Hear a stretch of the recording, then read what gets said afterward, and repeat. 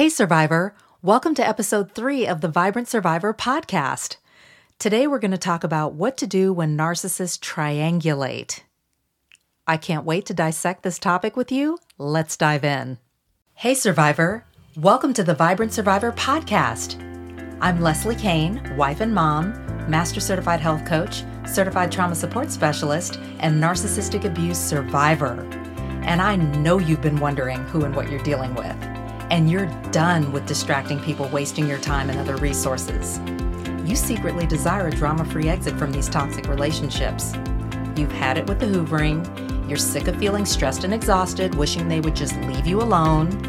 You want to heal after narcissistic abuse, using holistic health, trauma support, and boundaries. If you're ready to disconnect from dysfunction and prioritize your health and well-being, take a deep breath in, let it out slowly, and just relax. This time's for you. Triangulation is a form of comparison that is orchestrated by the narcissist, where they can pit people against each other in a way that's maybe subtle, or it can be more obvious, and it can foster feelings of jealousy, guilt, or insecurity. It can be awkward or just inappropriate. And a lot of times the people that are being triangulated don't realize what's really going on. What does this look like? Well, it can be between siblings, and the narcissist, say a narcissistic parent, pitting two siblings against each other. Or it can be a narcissistic person pitting their partner against another man or woman. Or a narcissistic boss pitting coworkers against each other. And typically, the narcissist is triangulating to their advantage. It's something that's going to make them look good or get them what they want, get their needs met. How does that feel? Well, for the people who are being triangulated, it's hurtful. And it can create a lot of resentment all the way around and make the people being triangulated feel really insecure, just within themselves, but also around each other, which can create separation. It can feel very lonely or isolating, especially when you're talking about people who are supposed to be close to you, like family. It can just feel really uncomfortable. I've experienced triangulation with my older half-siblings, and my dad was the orchestrator of all of that. And basically, the way that it happened was that my dad often used my accomplishments, whether it was in school or even more so later when I entered the workforce after college, and I was landing a job and I was working and traveling and having all of these different experiences and working for a really big company. And he would use my accomplishments for bragging rights. And in talking to some of my older half-siblings, expressing to them about all the things that I was doing and how great it was and all of that, essentially using my accomplishments for his own bragging rights.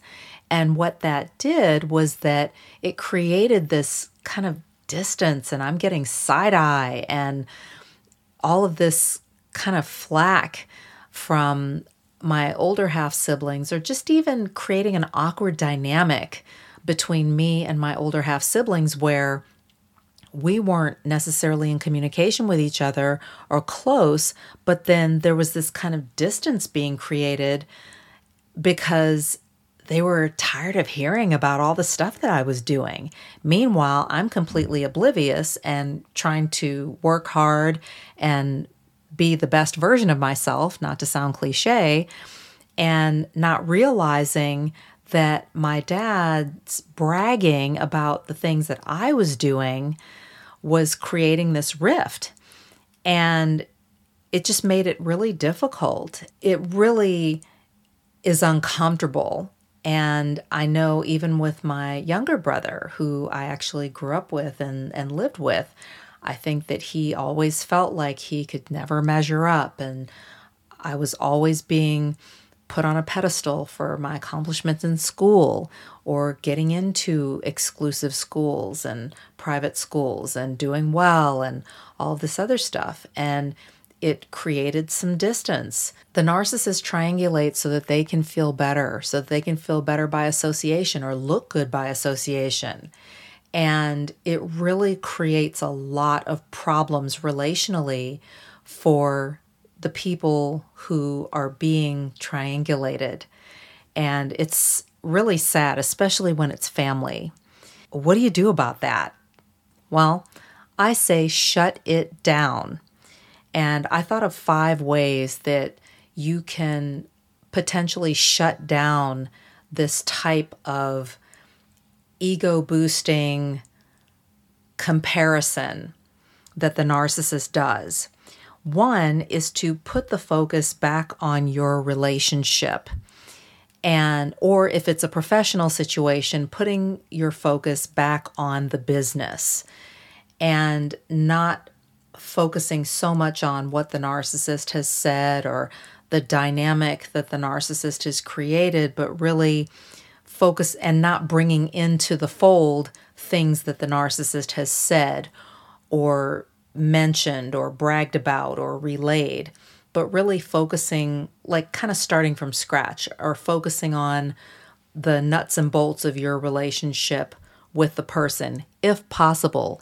In a romantic setting, that may not fly, but in some other relationship dynamics, really bringing the focus into what's going on in your specific relationship with this person. 2, ending the conversation. Say, for example, a resentful person, whether it's a sibling or a coworker or somebody like that, tries to bring up or maybe even mock or talk negatively about something that the narcissist has said and trying to bring you down, maybe because of something that the narcissist has said, or to bring in the narcissist's comments about you or bragging about you into the conversation to just end the conversation. You know what? I've got to go. Or you know what? I really don't want to talk about this. Or can we talk about something else? Or, I've got somewhere I have to be, or I've got to take this call, and ending the conversation, because it's not worth promoting or perpetuating that toxic dynamic and really making it worse than what it already is. 3, cultivate your own relationships. I think this is so important as much as possible. It may not always be possible, but as much as you can to cultivate your own relationships with people.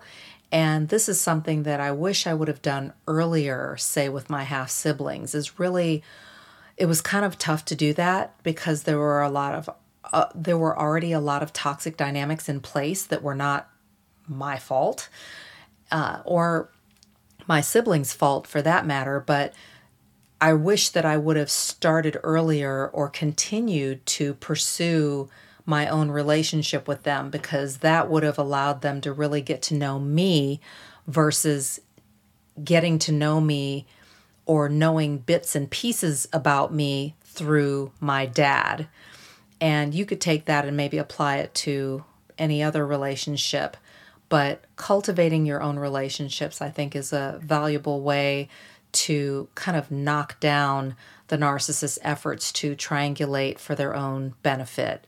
4, limit your exposure to toxicity. If you know that you have a family member or a boss or a coworker or a friend or a neighbor who tends to triangulate, then you'll want to make your best effort to avoid that person so that you don't get sucked into that kind of dynamic, or make yourself available for triangulation in that way, just because, out of sight, out of mind, not making yourself available by limiting your contact with them.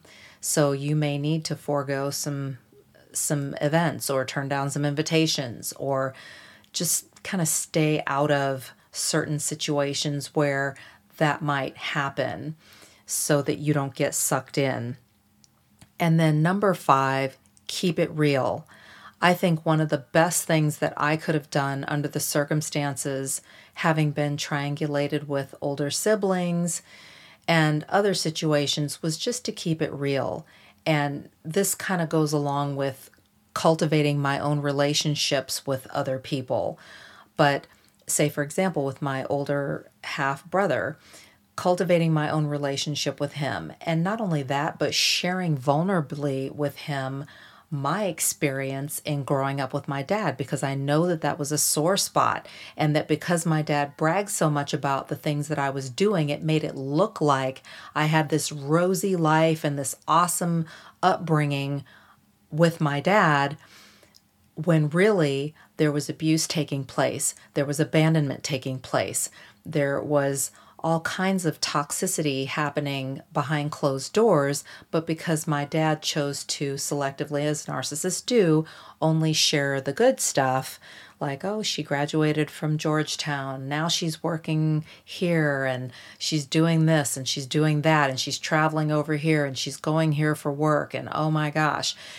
Because he only showed those parts, it made it look like I had this incredible experience that they were missing out on, my half siblings were missing out on, when really it was hard. And I had to fight through a lot of toxicity to just stay focused and to keep my head down and to accomplish the things that I did. I had to lean on some friends and certain family members that I could trust or count on, and it was a lot harder than what it appeared to be.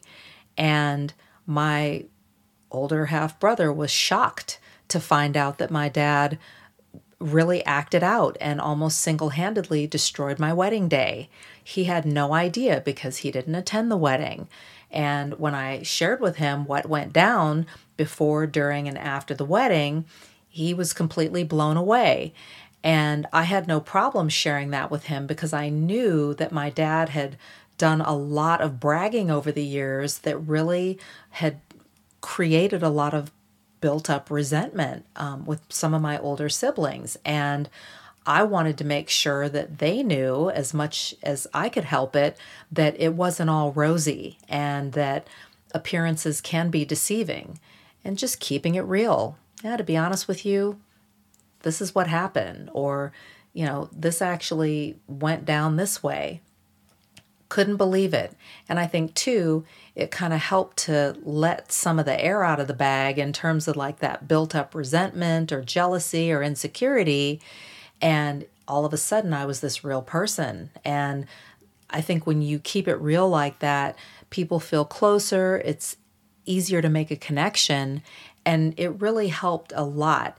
And so after that point, I was able to have really productive, heartfelt conversations and just be vulnerable, be humble.